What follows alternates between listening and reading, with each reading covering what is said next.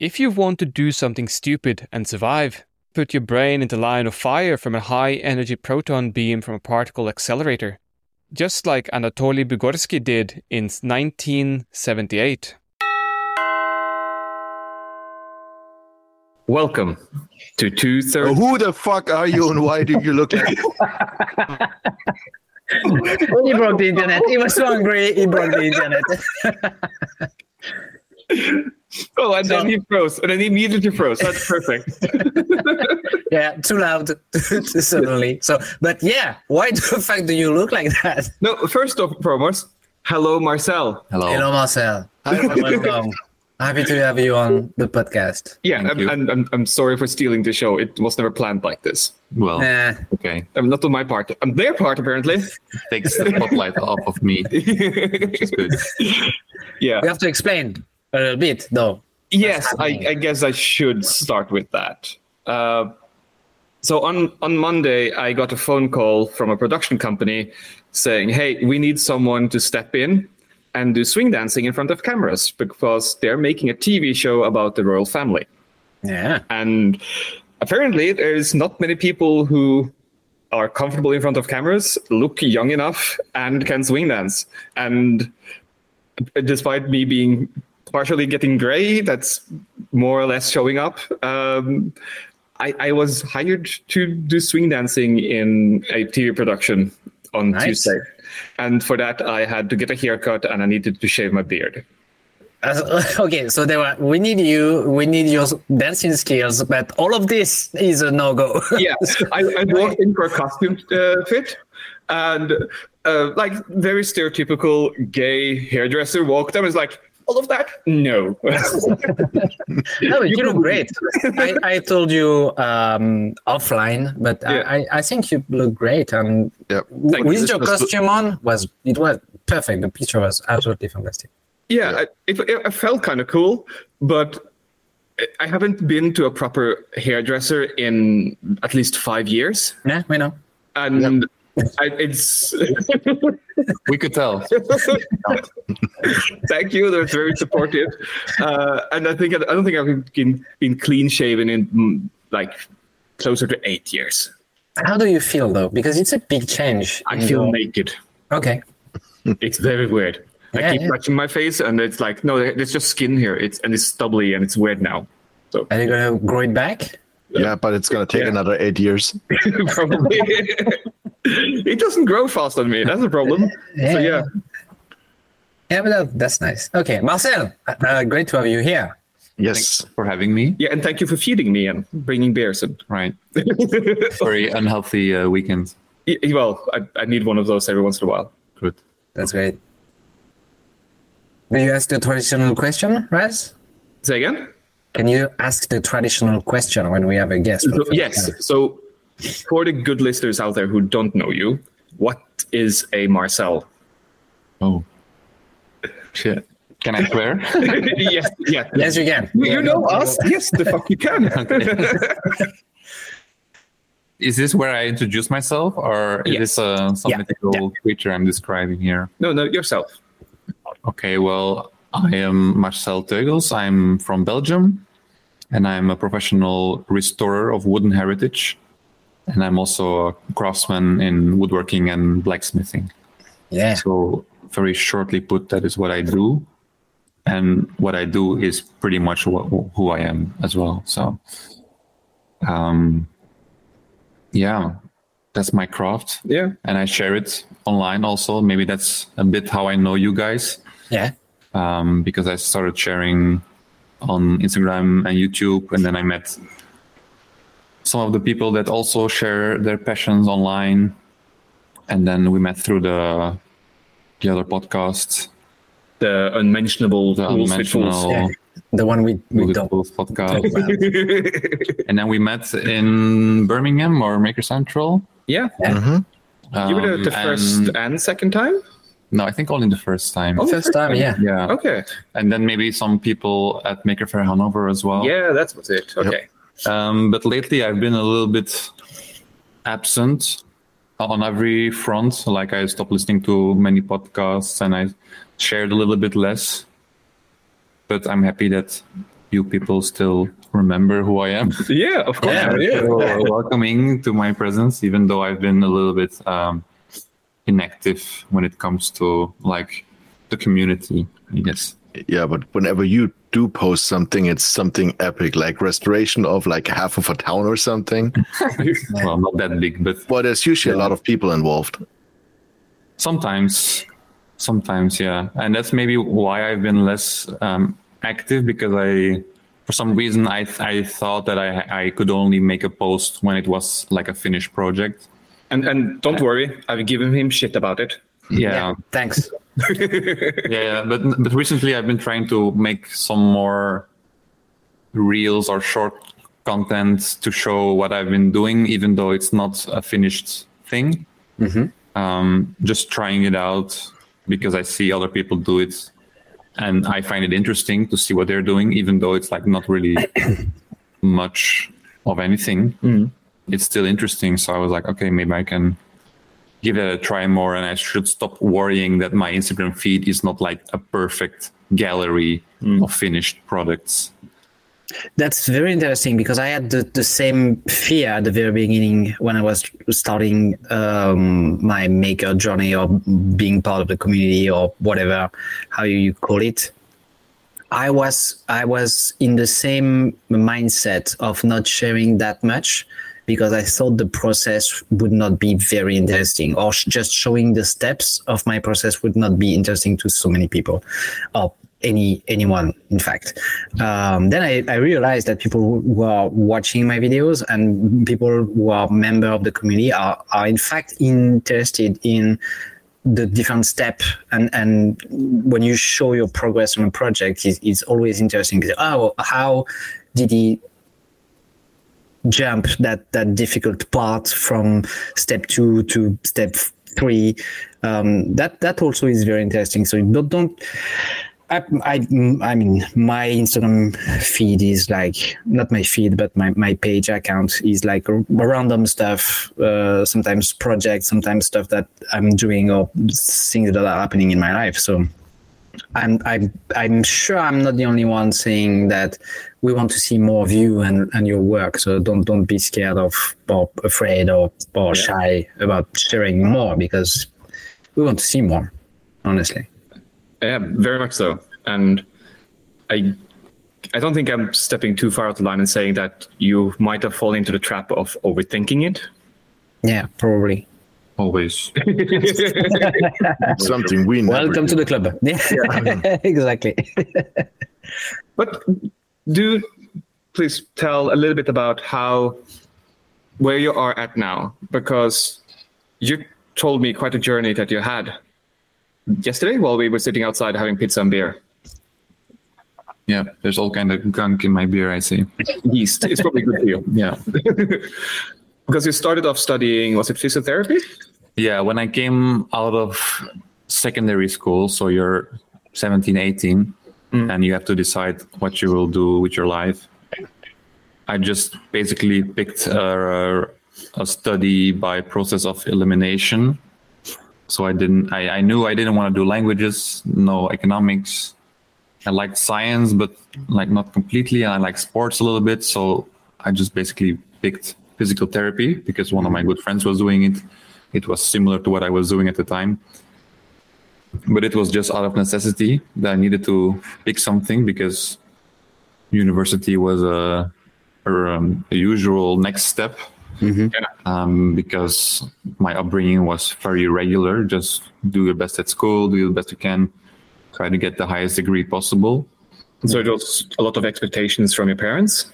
I mean, not like there was high pressure, but it's just the normal thing to do. Yeah. So I just picked something. And after failing miserably for 2 years, I decided that I had to stop trying to do this study because it wasn't working. And then it's actually my mother who discovered the study of conservation restoration at the University of Antwerp. And just hearing the title of the study was enough for me to completely convince me to change my life, drop my old studies and move to a different city. And this was actually probably like the best thing I could have done and is the start of everything that I'm doing right now. Yeah. It started me on the path of being a maker and creating stuff and working with my hands. It's like a career path that I didn't think was possible to do it in like the mainstream way of actually doing a study at university, but still getting to work with your hands a little bit. Mm-hmm. And that's how I rolled into it. And then the hobby grew out of that. I'm going over this really quickly, but by doing woodworking and learning about the history of woodworking, I learned about the tools, and then I needed a blacksmith to make me the tools that you can't really buy anymore today, like the historical hewing axes and stuff. They were very hard to find, so I needed to learn how to blacksmith. So then I did a workshop and I rolled into blacksmithing for tool making, but now it also progressed into more than just tool making, and I do architectural work or hardware or stuff like that. So it's basically failing at my first study before finding my true passion, and then it kind of snowballed until right now being self-employed and loving what I do actually. So that's the proof, if one was needed, that failure is good. Yeah. It can be good if you found your path by failing the studies that you started. It's perfect. My best friend that studied the same thing with me, like the physical therapy, he did continue with the study. He struggled through it the 5 years, and he graduated as a physical therapist. And when I asked him when he graduated, he told me, I don't really want to be a physical therapist. Yeah. Which is like super sad. And then he started working for like a bank or something. Okay. Yeah. So, I mean, it's kind of almost heartbreaking to see that. And that's why I consider myself so very lucky to have found something that you can really be passionate about. Then I would argue you never failed at becoming a physiotherapist. You just succeeded at discovering that that's not for you.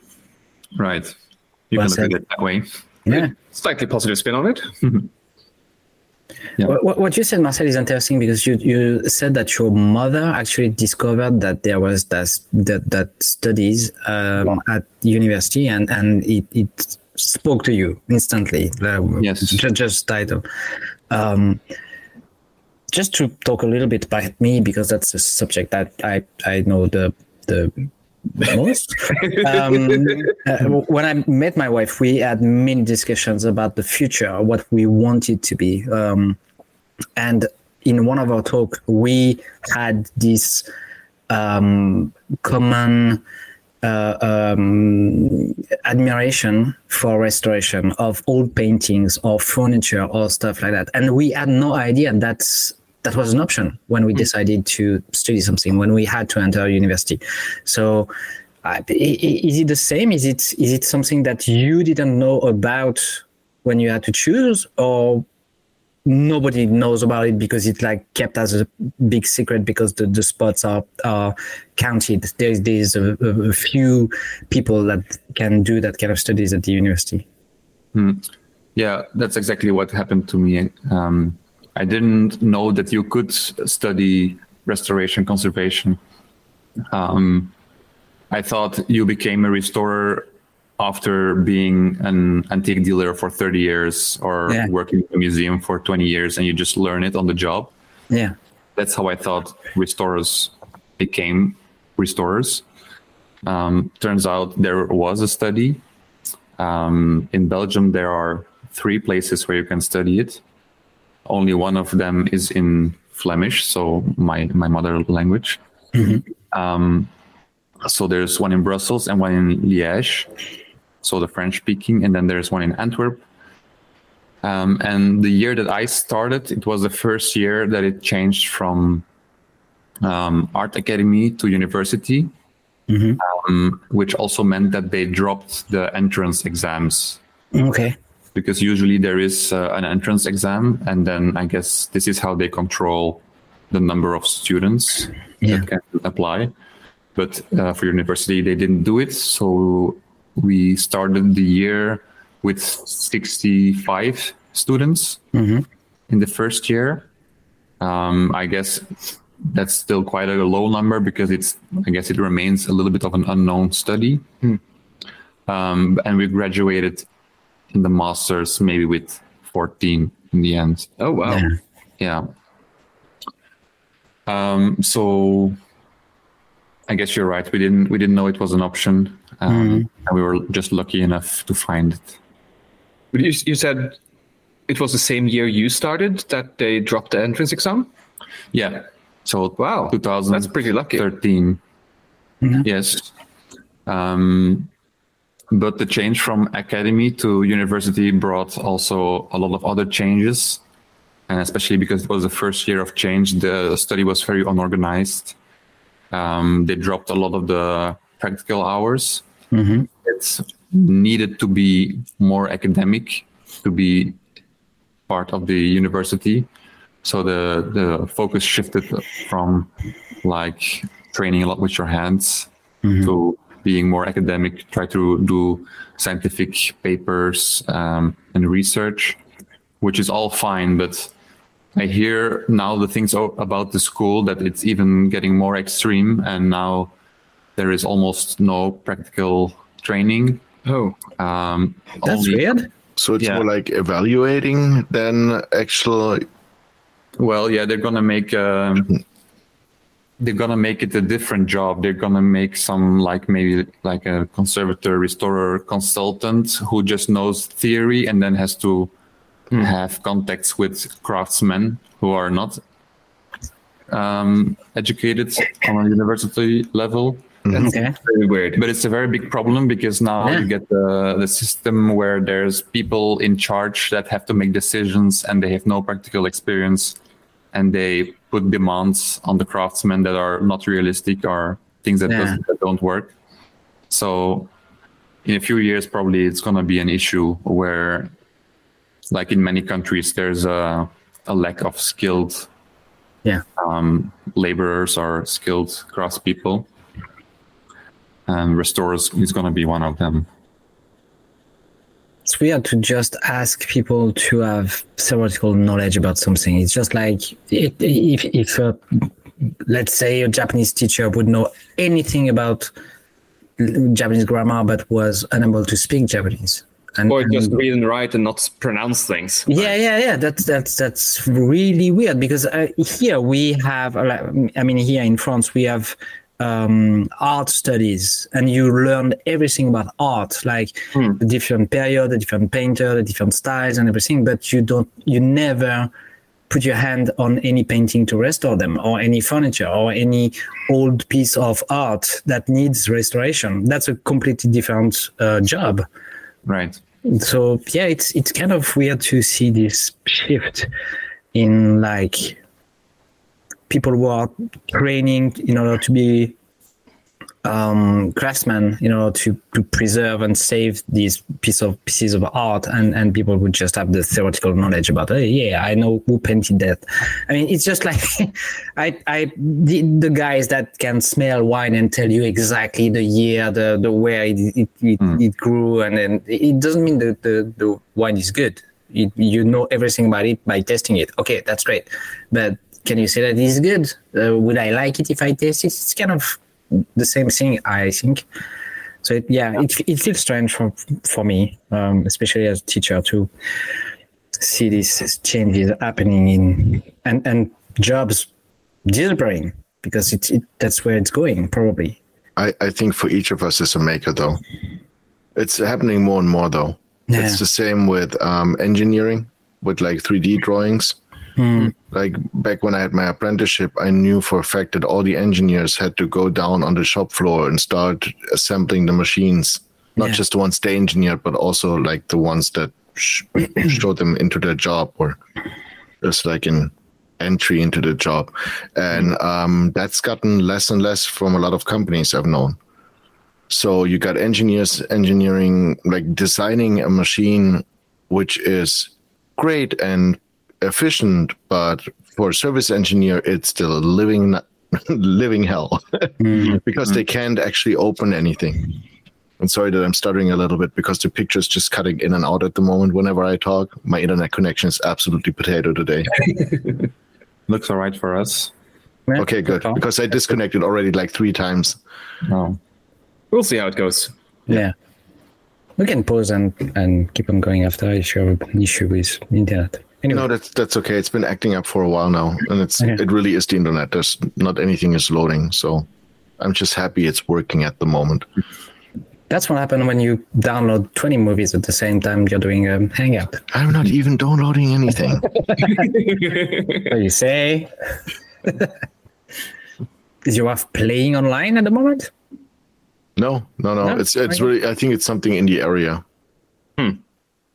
That's weird. No, it's called Vodafone.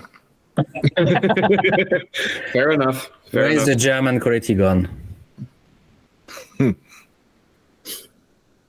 I'm gonna start. I'm gonna get on a tangent if I start with that at the moment. That's why I was trying to Yeah. To do, but yeah. Anyway, how was your week, Jan? Busy.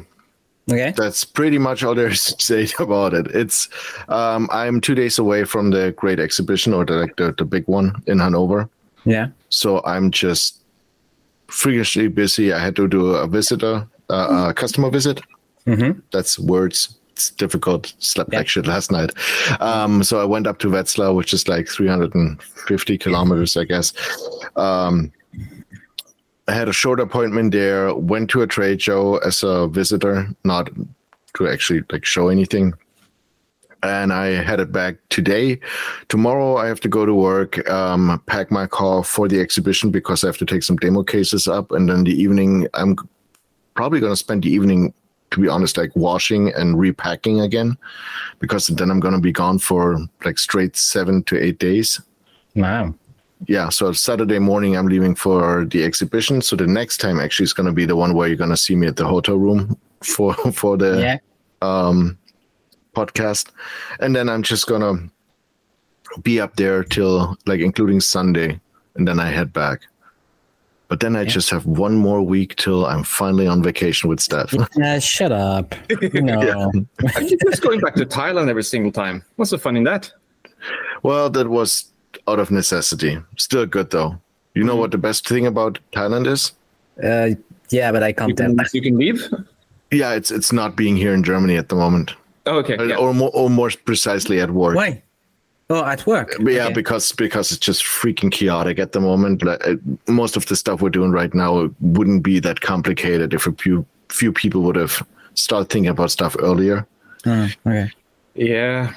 So, are you going back to the same area in Thailand, or are you visiting? No, I don't know where I'm going to Thailand. You're going to Thailand without any plan? Yeah, Steph and I got the flights. Nice. We arrive at 7 o'clock or 6 o'clock in the morning, and as soon as we have all the we get our bags, and then the luggage. Yeah, we're just gonna check for the weather because it's the end of the raining season, so we don't know how the weather's gonna be. There might be some like typhoons or some at least bad weather around in the southern parts and sometimes up north. So we're just gonna check the weather, the rain right now, and then we're gonna decide where we go. That's nice. Yeah. So, Raz, why are you at Marcel's? Because I'm going to a concert in the Netherlands on... Well, beer helps. No, I'm going to a concert in the Netherlands on Saturday. Okay.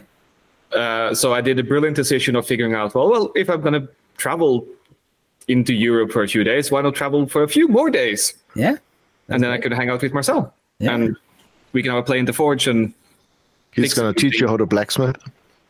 Oh, fuck off. We've actually been very productive today. What have you done? Were we? Productive-ish then. Yeah. Okay. No, we helped fix up the forge hood for you, or move it a little bit and get a new flue in, or chimney flue thing. Nice. Yeah, traction, air, moving, vacuum, words. Okay. We were very good, I think. Well, it was the work that needed to be done for months already, but I needed like a second person to help me. Yeah. So it was very helpful. And then we fixed my pedal for the airflow. Yeah, the airflow thing for the coal forge. Yeah. But it's still blowing too hard. Too much air is coming through, so my fire is going full power almost when I close the vent all the way I close it. Yeah. So it's difficult to control the heat. Yeah, we were trying to do some forge welding stuff, and I had to keep turning the fan off while trying to get it up to forge welding heat because it was too much air going in. Yeah. Oh wow. Yeah. Definitely. So it might be a blower that was designed to work on maybe 2 or 3 forges even. And now it's connected just to one. Okay. So it's moving a lot of air. And we sort of figured out that, the best way of doing this is to just be there with the switch and just flick it off and on. And try to just control and be very diligent about where you place things and how long you let it stay on, and not lose your steel in the pile of red hot or like white burning coals. Produce glow sticks. Yeah. Sparkly glow sticks. Yeah. It's really pretty to look at, but doesn't make good access. Yeah. You could also you said it used to be for like 3 forges. You could just add ducting. Maybe guide one towards like the hair, so you get that cinematic moves where you see the hair like blowing in the wind while you're hammering the iron or getting the iron out of the fire. Would be good. Yeah, I don't know. It's very practical. Yeah. No, but seriously, can you use a how do you call it? Potentiometer? Yeah. Thank you. That was the word. BFD or something. Yeah, we basically just need something to slow down the fan. Preferably, I think, to half of what it's going at now. But I mean, I have no idea about these things. I'm just tossing words at you and hoping something sticks. Yeah. Well, something needs to happen to make it less powerful. So probably it's going to be like a variable frequency drive or something like that. Yeah. But I have to do some research about that. Is there some... I'm sorry, didn't mean to interrupt you. Is there some ducting going to it, or is it just directly connected on the bottom? Like, no, the motor is like underneath the fire pot. Okay. So it's blowing directly into the coal forge. So okay. I guess you could like add some kind of ducting in between and move it a bit away and but I think maybe having the power be variable would be much more usable also in the future for other things. Probably. Like in my shop, the previous renter, they had one on the wall. If I could do something similar, maybe it could help with other machines as well. Yeah. Because I'm still switching the plugs, so maybe for another machine it's also usable. Yeah, that could be it. Cool. What's the band you're going to see, Raz? Arion. I think I focused on them before at some point. Yeah, you talked about it before. Yeah. Yeah, really cool, really epic.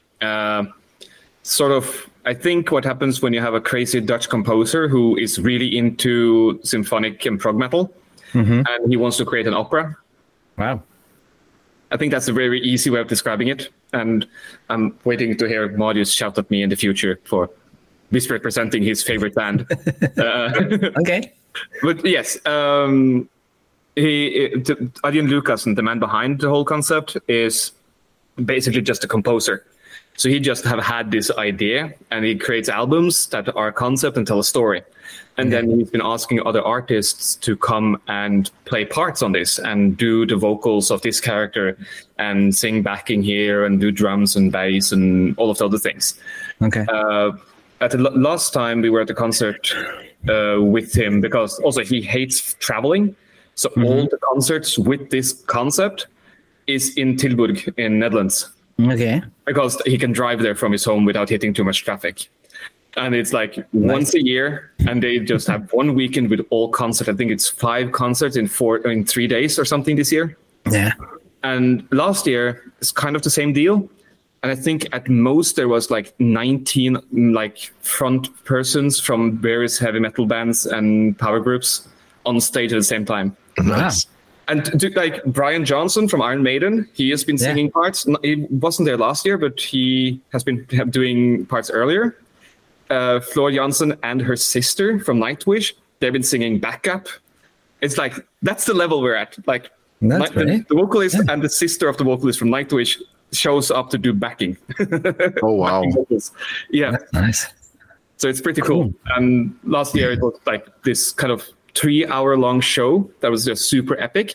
And they had like this. They had planned to have an interlude with just piano playing, so that people could go to the bathroom and go buy more drinks.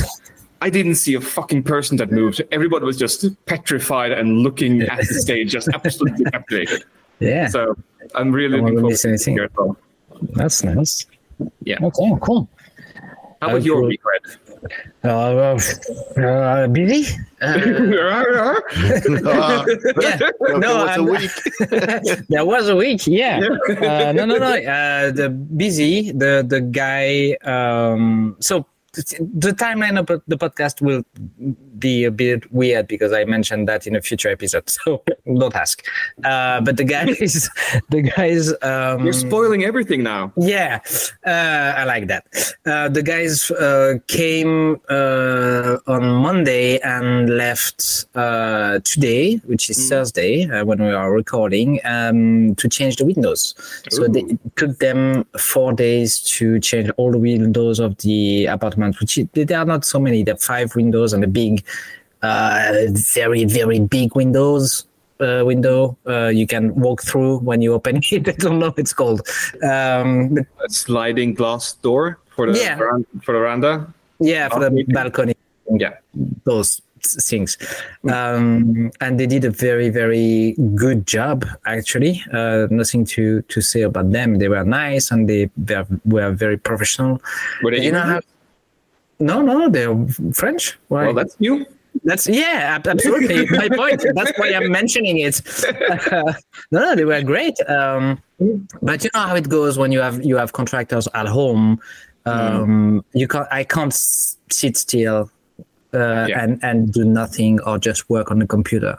Reason being, they had to cut the power from time to time, so it made no sense to be on the computer for 5 or 10 minutes and then be like, man, what do I do now?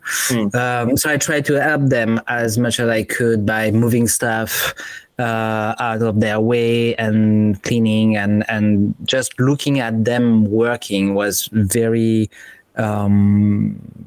interesting to see the whole process, because it was the first time for me to see people changing windows.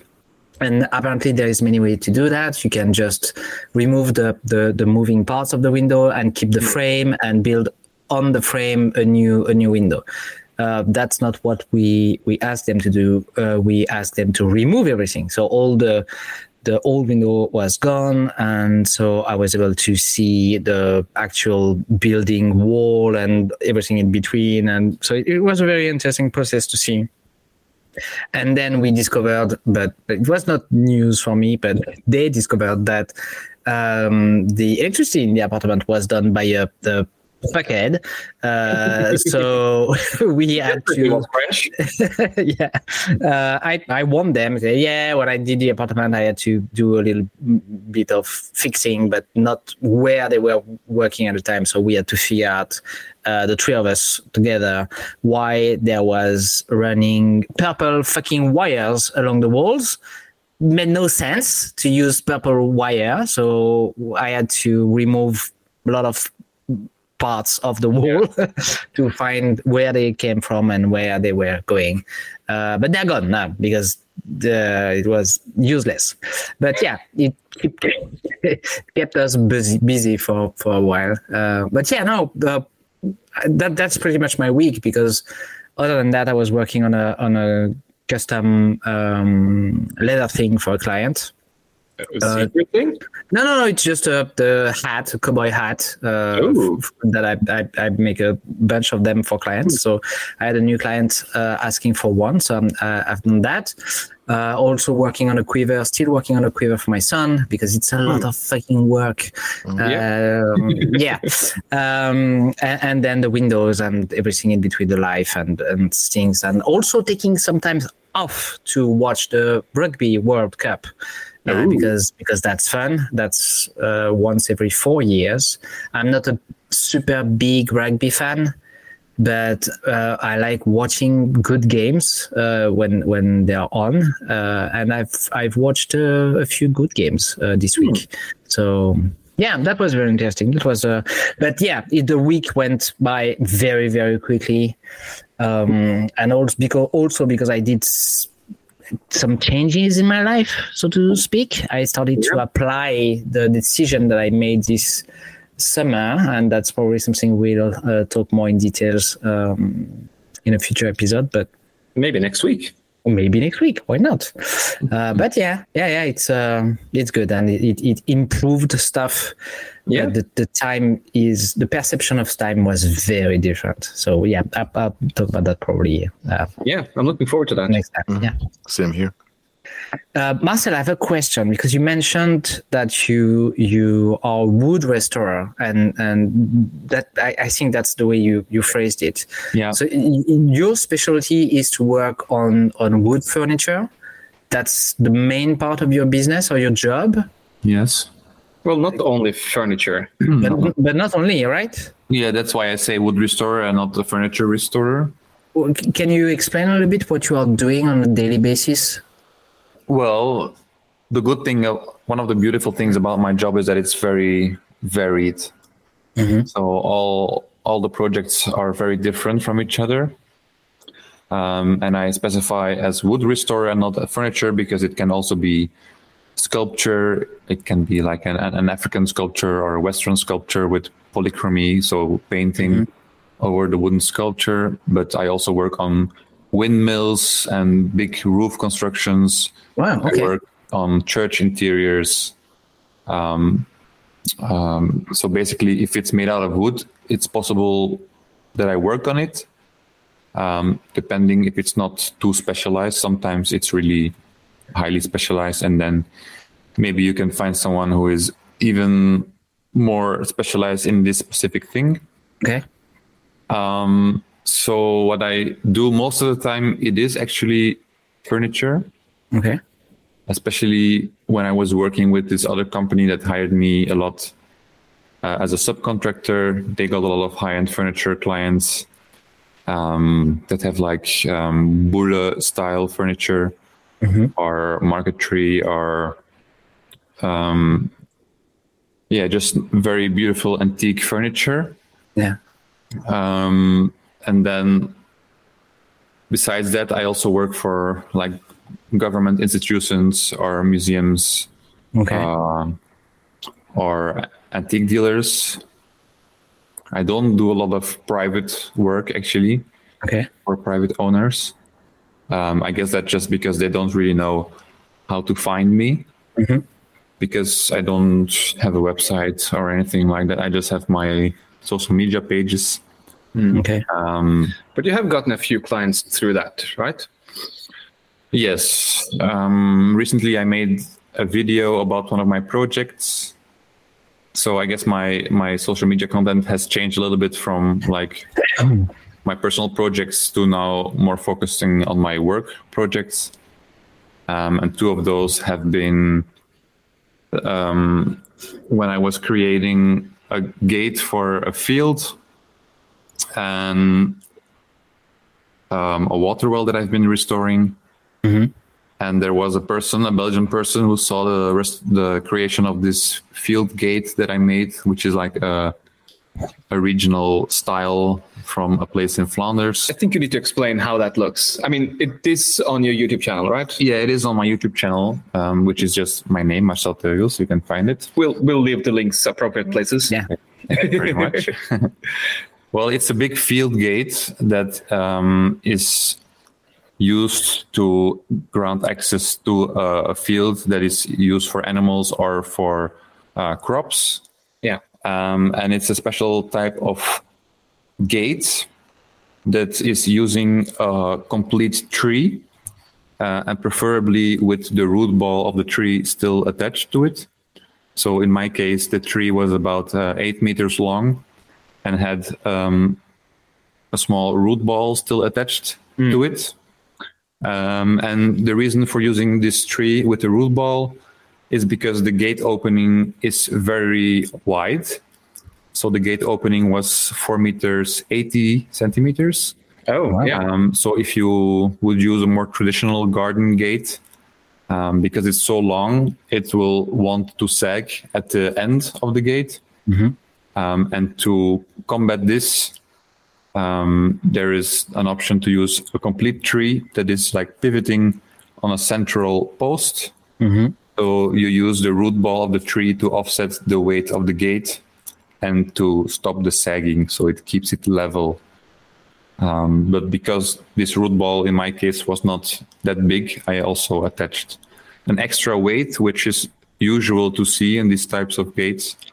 Usually it's like another log that is like screwed on it or whatever, or like a cement block. But I chose to use a natural stone and attach it with iron bands and forged iron nails. Yeah. Just to keep it looking that looks great. Pleasing. Yeah, I thought it was a much better option, but it is more work and it's much more difficult. But aesthetically, it's much better, I think. Yeah. So, yeah, this is the gate that I've been building. It's all out of Robinia wood. I think it's black locust in English, which is a very strong wood, so very rot resistance. It can be in the ground untreated for 50 years or longer. Oh, wow. Yeah, it's really good for outside projects.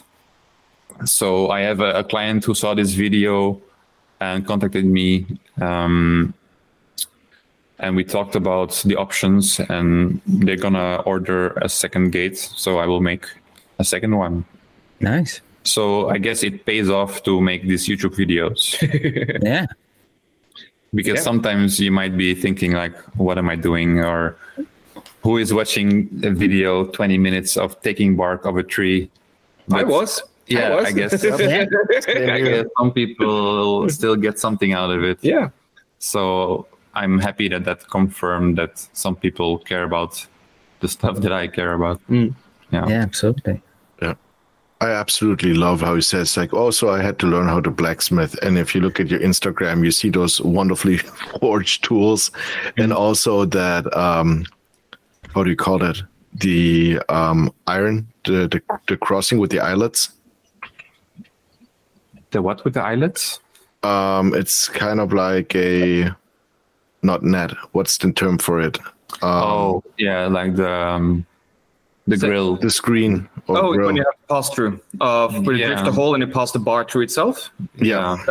Yeah. I think so. Yeah, that was one of my my better projects that I did during my apprenticeship. So I did like 2 major works, and this was one of them. And then the little window grills that you saw in my shop today were also one of the better works that I did. In France, in Lyon, there is a gate made on the same principle, and people visit Lyon especially to see that gate. So yeah, it's great work that you did. It's especially that one, but everything that you do is I think interesting because it's a different way of doing it. Like you don't always use the power tools or modern method to reach your goal and do what you have to do. So it's a different way of doing things, and that's also what is interesting. I also have to say, like, there's a lot of things that you've been doing that I have never done. I've been blacksmithing for a decade, and you've been going at it for, is it 4 years, 5 years? Yeah, something like that. And like you have gone through, I think, more of an education in blacksmithing than I ever got, at least in a formalized way. Yeah, what project are you thinking of? Like the window grill, where you drift the holes. And I mean, I know the techniques for it. Yeah.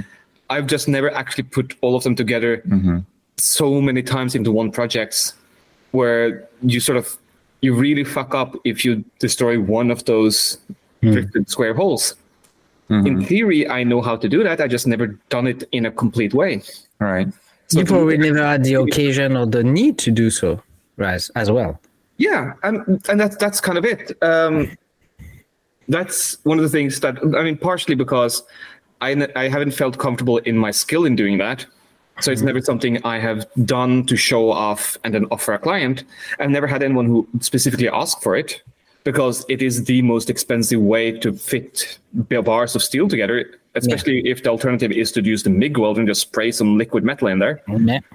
So it's like, it's never something that I've done to that complex degree. And it is something I feel like I should know how to do, and I need to learn and practice at. Especially because I am technically writing the school book on blacksmithing now. So it needs to be in there, and I need to know how to explain it, and I need how to do it with like accuracy and authority. I guess that's the word. Is there? I mean, I don't think the how to say that. I'd phrase that correctly. Is that often in your mind, guys, that you are required to use many different high-level skills that you have in order to complete a project? I'm not sure I'm clear enough. My question is a little bit like you feel like if we think it's a requirement to do difficult things just to show how good we are. Not that, but when a client asks me to make something, it's not often that the thing that I need to make for my client, even though it's client custom. Client required custom work, so it's something that he had in mind. He say, "Can you make me that?" I say, "Yeah, I can try," but it's not the often that the projects are that demanding in difficult skills. Right. It's usually 2 or 3 basic skills that you put together, but it's not like the very challenging project. That can happen, but it's really rare. It's one in a while. Or maybe it's just me. What do you think, guys? Is that often that you are faced to you have to challenge yourself in putting together all the skills that you have in order to create the project that you are required to produce? I feel like I'm getting more and more of them.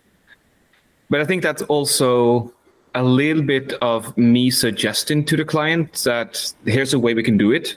And here's the reasons why I would like to do it this way. And it's like, I keep in my mind, I'm thinking this is something that would be a fun challenge to do for me, technically. And I think I have the skills now to do it.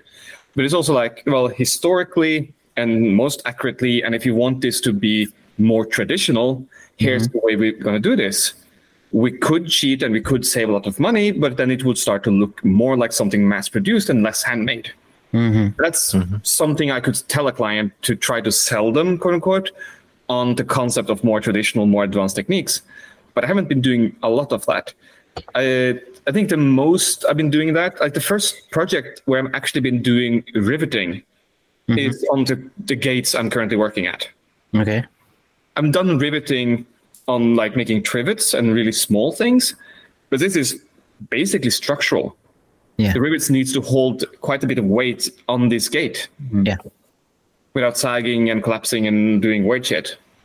Sure. But what about Marcel and Jan? I'm interested. Actually, for me, I was gonna say the same. Like when a client asks you to make something, most of the time they don't really know how this is made or what the process is. They just know the end results. So I guess it's then my responsibility to explain, like, there is a way that this used to be done, or in my eyes, it's how it should be done. But you can have the same thing by just fabricating everything. Sometimes you don't need to do it in a blacksmithing way. You can grind it and weld it, and it will look exactly the same, maybe. But I try to steer my clients or explain to them why I enjoy doing things the way I do things. And for me, it's without question, this is how I would do it. And most of the time they agree because they already like what I do. And they trust you. Yeah. And I guess maybe the only thing that could be an objection would be like the time and therefore the money. Yeah. But that just depends on the client if that's really an issue. But I really didn't really have this. Well, I've had jobs where it was like too expensive to do it. Yeah. And then it's just a no. But if you have a client that you know, like, okay, they're serious about the project, you can pretty much convince them in doing the project in a way that is like it should be, like traditional or with exciting techniques or Okay. Just before Jan goes, may I ask, how was the conversation about the gate you made, the one with the whole tree? Was that something specifically the client asked for, or is that something you sold them on? Well, this project, it was a subsidized project. So the client was a private customer, but the product was subsidized by his local area because, as I mentioned before, these gates are a regional typical way of doing it. And the region wants to promote these kind of projects to embellish the landscape. But that's specifically for this part of Belgium, right? Yes. So it's not common anywhere else in Belgium? Well, they call it Kempensveken, which is like the region and then the name of the gate. Okay. But I'm sure you can find it in other places in Europe as well. But they are proud of it, that their region is known for it. And they have even printed a handbook on making these gates. Or just the history of it. They have some examples of old paintings where you can see these gates. They have some technical drawings. And they describe 3 types of these gates. The one with the whole 3 being the biggest one. Okay. So that is where the design came from. It's not mine design. It's a tried and tested historical design from the region. Yeah. That's very cool. Yeah, that's great. Jan? For me now, like first of all, like nothing I do is of, I would say, high skill. It's more for entertainment purposes. I don't agree. You've made a lot of stuff with resin, and every single time I tried to do something with resin, I failed miserably. Yes. So I'm not saying that I'm average skilled with resin, but you know your way. Yeah. When it comes to I'm now comfortable working with resin. And in the beginning, so what I do is I try not to just use one skills in my projects, but I seldom use more like 2 or maybe 3. So what I basically do is the way I select the things I do is because I want to like kind of learn something with the resin, for example. But to mix it up and to get something that I'm comfortable in, for example, when I use the miniature, I paint the miniature. Yeah. So there's miniature painting, and then there's the like casting and resin part. Yeah. So for me, it's always if I have something or the picture frame where I blacksmith the holders for it, and then there was like the wooden frame that I used for it, so a little bit of woodworking in there. And I do that just if I try something, at least one part of it I want to be, it's kind of like feeling comfortable while doing it. But I have the luxury, like I don't have to do it for anyone else. I decided by myself. So this is how I usually mix it up. It's the same with I'm pretty comfortable with most electronics. Not the programming parts, and I'm not talking about like Raspberries or Arduinos or anything like that. I'm more talking about how a circuit board works and how the basic understanding of electronics. Yeah. So when I color coded something, I color coded the Game Boy because and also did like the different modifications for it because I wanted to. Yeah. See, that's interesting that you said the word confidence, because it looks like that's what it comes back to. You can add skills and make your project more difficult, more complicated, more challenging for you or for your client. So it often translates in more time and more money, as Marcel said, but it's also more fun for you when you have the confidence to use those skills in the project.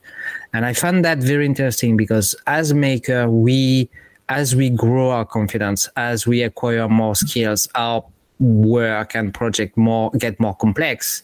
Whereas Marcel has to sometimes, I guess, deal with already very difficult pieces to restore, and therefore you have to face the complexity of a project in order to make it justice and to serve it well. You mentioned marquetry earlier. I'm amazed every time I see a video about marquetry because it's so complex, it's so delicate, it's so time consuming that I know that's not something that I would do because no. But I really appreciate it. There's this YouTube channel about a Japanese guy doing Japanese marquetry, and it's absolutely insane to see all the steps that he has to go through in order to create these little wooden flower shavings that he will put on a box. And the box will just receive paper tissues in the end. But the box is absolutely beautiful. And there is probably hundreds of hours in creating these boxes. And when you have to restore them, you are faced with the complexity of the initial project, which maybe, in my point of view, can be very scary. Is it, though? Yeah, restoration can be scary because if you fuck up, you can really fuck up. Yeah, I've seen the painting on the church in Brazil, was it? The Jesus one? The Jesus yeah, that one. The lady who... There was a painting of Jesus, and the face was gone, and the old lady was like, I'm going to do it. And she painted a fucking smiley. And then there was Holy Stephen. Oh, damn, that was... Yeah, it's a big challenge. Yeah. To me, it's very scary. Mm-hmm. Yeah, well, usually when working with wood, you can fix if you do something wrong. But at some point, I broke a piece of glass. Yeah. It's gone. It's not to be fixed. Yeah. Can you ask a craftsman, a glass blower in the area or somewhere in the world to make the exact same piece? Yeah, and then it would cost like 10,000 euros. Yeah, fuck yeah, okay. It was etched glass. Okay. Oh, so yeah. Yeah. What do you do in that case? Do you tell the client? Luckily, fucked up. This was a client that was family of me, so I could explain, and I fixed it kind of as in it's still there, but there's a big cracks, 5-star cracks going all across it. And it has been this was a wooden door with etched glass in there. Yeah. And at some point the glass was still in there and I was drilling and the drill bit just flew through the wood. It was very hard to drill. And at some point the wood gave way. Yeah. And the drill bit just nicked the edge of the glass and sent 5 cracks all the way to the other side. So you improved it. Let's improved it. Artistic improvement. Yeah, it has more history. I said we could do kintsugi on the glass. Yeah. But we didn't do it. That could have been cool though. But I did send it to I know glass restorers because in my school there was also a glass specialization. So I sent it to her. I drove to Bruges in a panic, and then she tried to glue it, and then she did it, but it was in 6 pieces. Yeah. And you can glue the small piece to the big piece, and then the other. But in the end, you have 2 big pieces. Yeah. And those are very hard to glue together because you don't have a light piece that you can glue to something. You have 2 big heavy pieces. So it's more difficult. Yeah. So basically I got it back in 2 big pieces. And then I did the last gluing myself because I made a custom U profile in iron frame to hold it like a stained glass window to hold it together. Yeah. Then I glued it with UV activated glue. And then I routed a space in the wooden door to fit this new iron frame. Okay. And I redid the profile, so it's in there, still the glass, but there will always be like 5 giant cracks visible. And luckily, this was family, so they were very understanding. Okay. But if this would have been like a real client, important client, then because it's going to be a great story and they're going to remember it for the rest of their lives and mention it every single time at every family reunion. This is really horrible. When this happened, like I couldn't believe it. I was like, this isn't real. I was really in shock. Do you have an insurance as a professional restorer? Yes. In case you fuck for legal reasons. For legal reasons, I say yes. Okay. But no, I do. I explained already to Rasmus, I'm self-employed, but technically I'm also not self-employed. Okay. Because I'm a part of a company. A guild. And for tax reasons, you can be an employee there, but you work as if you're self-employed. Okay. It's something with the bureaucracy in Belgium, right? Yes. Yeah. But I work as if I am self-employed, and they provide me with insurance. Okay. But there's always extra insurance you can get. Sometimes you have to insure certain works that come to your workshop. I've never really done it, but when you have high-level projects, sometimes they need to be insured to leave the museum or leave the institution from where they are from. Okay. So it is possible, but for now I'm still using my just regular work insurance. Okay. But you can get extra. And I bet it's pretty hard to put a price on the stuff you do because you basically need somebody that. But many of the objects that I'm restoring, they also have a known value. Okay. Like they have been bought by the museum for this amount. And most of them, or some of them, are already insured by the insurance of the owner. So there is an actual monetary value assigned to them.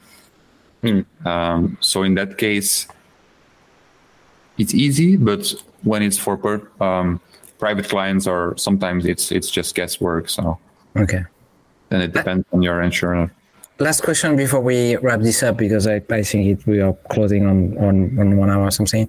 What's your favorite job to do when you are restoring something? Is that painting furniture? Is that forging new tools? Is that what is it? What I enjoy most doing? Yeah. Of all things that I do? Yeah. That. Without drinking. Actually, what I enjoy most doing that I don't really do at the moment, but I would really love to have like a proper timber framing and wattle and daub building project. So I made it. One of my videos is about a workshop that I did. Yeah. Of timber framing with wattle and daub walls and shingle roof and everything. Yeah. That's the timber frames, but it's clay or dirt infilling. Straw and clay or something. Yeah, wattle and daub. It's called. That looked amazing. That's the words that I'm having troubles with. So it's like woven sticks with clay and straw and lime mixture. Okay. Yes. I think that's maybe what I think of as very stereotypical German. Yes. But you also have it here. Yes. Yeah. Okay. We have it too. Sorry? We have it too. Oh, yeah, in France also. I guess it just doesn't work. It's just a European the Arctic Circle thing. Yeah, you need a lot of trees for it also. So I would really love to do that. So that I guess that would combine my woodworking and my blacksmithing kind of. But when it comes to restoration, I really love to do like typical 17th century Antwerp art cabinets. I've done several or 2 fully. And they're like the most extravagant piece of furniture you've ever seen. In Flemish, we say it's a pronk meubilair, which is like literally translated to it's a show-off furniture. Yeah. So, and it's used a lot for like cabinets of curiosity. You keep special items in there. You keep your jewelry in there. You keep important papers in there. But you could also keep like rare stones or stuff like that in there. and usually they are like a pine wood base, completely 100% covered in veneer, mostly of ebony, with ivory inlay, with turtle shell veneer, with gilded bronze fittings, with stone inlay. These are the most crazy, with secret drawers. Yes. If you see my business account, which is Marcel Restauratie in Dutch, you can see two of the ones that I did. And we'll put the links in the notes. Because, I really love this kind of furniture. Okay, great. I think all furniture need more secret compartments. Yes. Yes, please. I've seen a guy making a game table on the internet. Oh yeah, with so many things to do. You have to push and pull, and there is a magic wand that goes out, and so you can open the drawer with a key inside, and absolutely insane. It takes 30 minutes to open everything, but wow, that was so beautiful. Can't remember the name of the account though, but I still have a big dream of one day being able to set aside a couple of months. It will probably take. And forge like a Nuremberg box, or like this really complicated strong boxes with combinational locks, similar to Seth Gould did something years back. That's like super amazing, where you have like this combinational secret thing of like, you use one key, but you turn it first a little bit.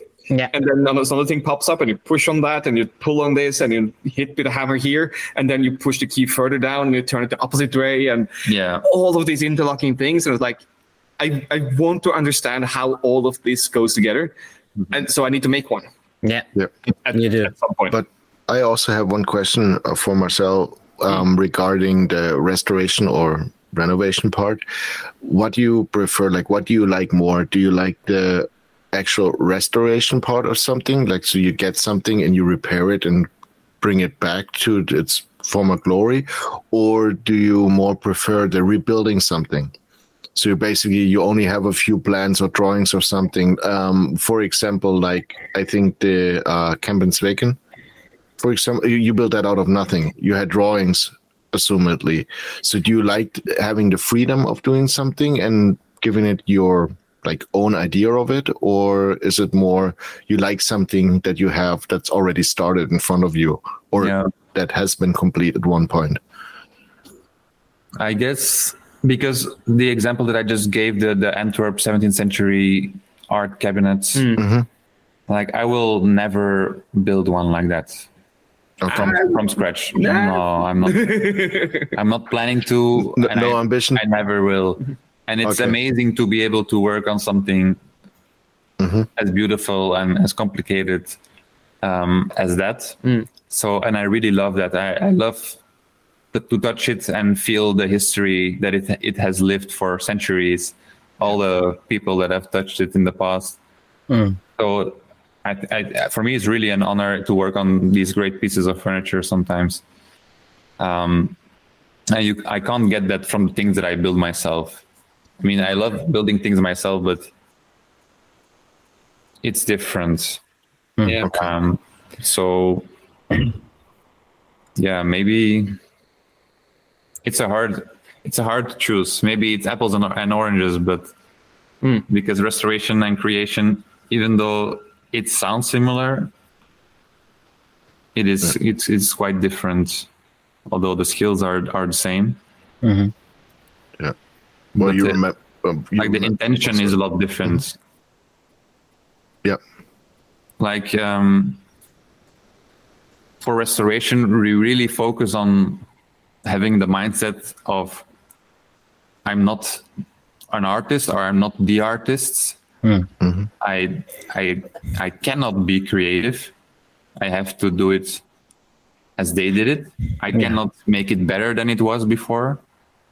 I cannot put my own spin on it. And like when I create stuff for myself, it's completely the opposite. Now I have the time to express myself. And this is maybe where the value of being a restorer or what is necessary to be a restorer is to let go. Because if you ask a craftsman to restore something, a lot of the times they still have the mindset of being a craftsman. I'm going to be creative. I'm going to make it the best I can do it. Sometimes you have to dial it back a little bit to be a restorer, and be careful not to change the authenticity of the object itself. Yeah. Mm-hmm. So I guess I have to, decline your question and maybe say that I cannot choose between the two because they're too different, and I love them both in a different way, I guess. That's also an answer. That's great. Yeah. Something to focus on? Yes. Definitely. Red, do you want to start? Yes. If I just take 10 seconds to find it back because it's somewhere in my because it's the one you were in my last episode, but you changed your mind last minute. Yeah, exactly. So I saw the notion that you changed things. Yes, I did, and now I can't find it anymore. Damn it! I found a guy this summer when I was losing time on the internet, and actually.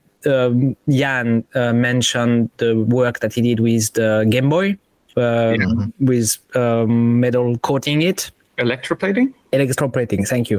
The word was running away from me. This guy made a tutorial on YouTube to how to electroplate 3D printed parts. And the result is absolutely phenomenal. It looks like it was from the get-go created with metal. Yeah, I can't find the thing though, but I will. But yeah, he has a full tutorial. You need a little bit of material and tools in order to do it, but the process is quite simple, and the results are absolutely fantastic. So I will let you guys talk about your focus of the week, and I will get back to you in a second if I find it. So professional. Yeah, sorry, I was not ready for this one. So go ahead, and if I find it, I'll tell you. Yeah, then I'll just go next. Yeah, mine is I've been watching a lot of boat restoration, sailing stuff. Yeah, just the itch of maybe getting away for a little bit. And I stumbled across the channel Sailing Supernova today, a really small one with 6 videos out and 6,000 subscribers. And I really enjoyed that one because most of the renovation or restoration of boats that I watch, where they're like they're buying an old boat and they're rebuilding it. They're all like, well, it has to be perfect. And they spent like 1 or 2 years on the hard and restoring everything. And I think they went for some time, but their first video is actually, I think, putting together 2 years of the work they've already done. And at one point they're like, well, it floats. And we're never going to get sailing if we just stay here on the hard and try to get it perfect. So we're just going. So they have all of the shit on board and they just set sail and they go from, I don't know where they start. I think somewhere in Canada, and they go up to Alaska first. So there's 6 videos out already. And I thought it was hilarious and really cool of them because it's just that basically young couple. And they decided, well, if we're going to stay here, we're never going to actually set sail. Yeah. And you see them repairing and working on it, and it's not like they're doing that whole drama thing where they're going like, oh my god, it's broke, we're gonna sink or anything. It's just like, well, we got another leak, let's see how we go about that. And by the way, but before we do that, let's go a little bit out with the dinghy and go boating and watch for bears. So it's really fun. It feels well, it's kind of those feel good channels, and it's interesting to watch. And it's the perfect mix between stuff they watch and stuff they go out to, how do you say it? Like those day trips, and also renovating on the boat at the same time. So it keeps it interesting from the technical making part. Nice. Yeah. Sounds very cool. So that's mine. Sailing Supernova. Cool. Marcel, did you have one? You go first. Sounds like a soft no. The band Arion that I'm going to see this weekend. I think that's very, very well worth checking out, especially if you are a little bit into metal music. it's super cool to see and listen to what kind of a spectacle Adrian Lucassen can put together, and all of the craziness that he crams into one single album. Usually the albums are full stories that you listen to sort of from start to finish, but I'll leave a link to a couple of good songs to start with and one album. Nice. I just need to confirm with Marius which one I'm allowed to recommend to people. Nice. Because he has very strong opinions. My turn? Yep. Okay, so I was gonna focus on Seth Gould, my favorite maker currently. Yeah. He's so amazing. But since you mentioned him already, maybe I can pick someone else. No, that's fine. You can still mention him. Well, I did. Yeah. But then again, I'm going to mention someone else as well. Because I just got a notification, and it is a British guy that's... he's like restoring a house in France. It's Carl Rogers. Maybe you've heard of him. He has a pretty big YouTube channel, I think. But it's a little bit of what I do. He's restoring an old building, but he's also creating new things. And it's bigger projects like timber frame restorations. He also made a new staircase from scratch, which was very well built. And now he's doing like a shepherd's hut kind of thing. Yeah, but on wheels. Yeah. I think they're calling them shepherd huts. Yeah, a shepherd hut. So that's completely new. So it's mainly woodworking, but there's restoration and new creation together. And I enjoy watching his stuff. So why not check him out? Yeah. Which one is that? It's Carl Rogers. Carl Rogers. Okay. We will leave the normal links where people expect them. Yes. Also to Seth Gould, because he definitely deserves more attention. Who? Seth Gould? Oh, yeah. Yeah. Seth Gould is the best. Yeah. Enedric. The name of the guy is Enedric.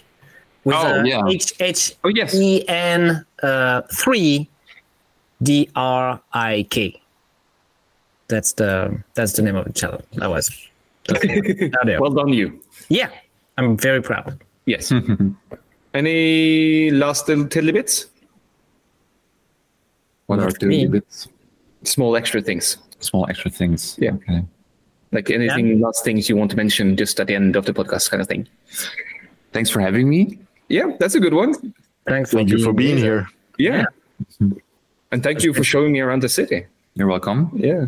Marcel, remember, don't feed him after midnight. Okay? Oh, sure. I won't. Fuck off. I can feed myself after midnight. You'll see what happens then. Where can people find you? They can find me everywhere with just my full name, Marcel Teugels. And Teugels is Teugels. Yeah, because you don't have the fancy You spell it EU. Yeah. It's Flemish. Sorry. Yeah. And if you want to get a hold of us collectively, and also maybe actually see the picture of me at the movie set, that will be at patreon.com/2/3focused. And 2/3 focused on any of the others, mostly social places. And I'm at Rasmus Lewin and lewinsmed.no. And I'm at Red Smith or the Red Smith everywhere on the internet. And you can find me at Jan Maxwell or Nerd Inventor. Wonderful. Great. Thank you, Marcel. Thanks, Marcel. Yeah. Thanks, Marcel. And have a great week. Bye. Wait, that's the other podcast. It's fine.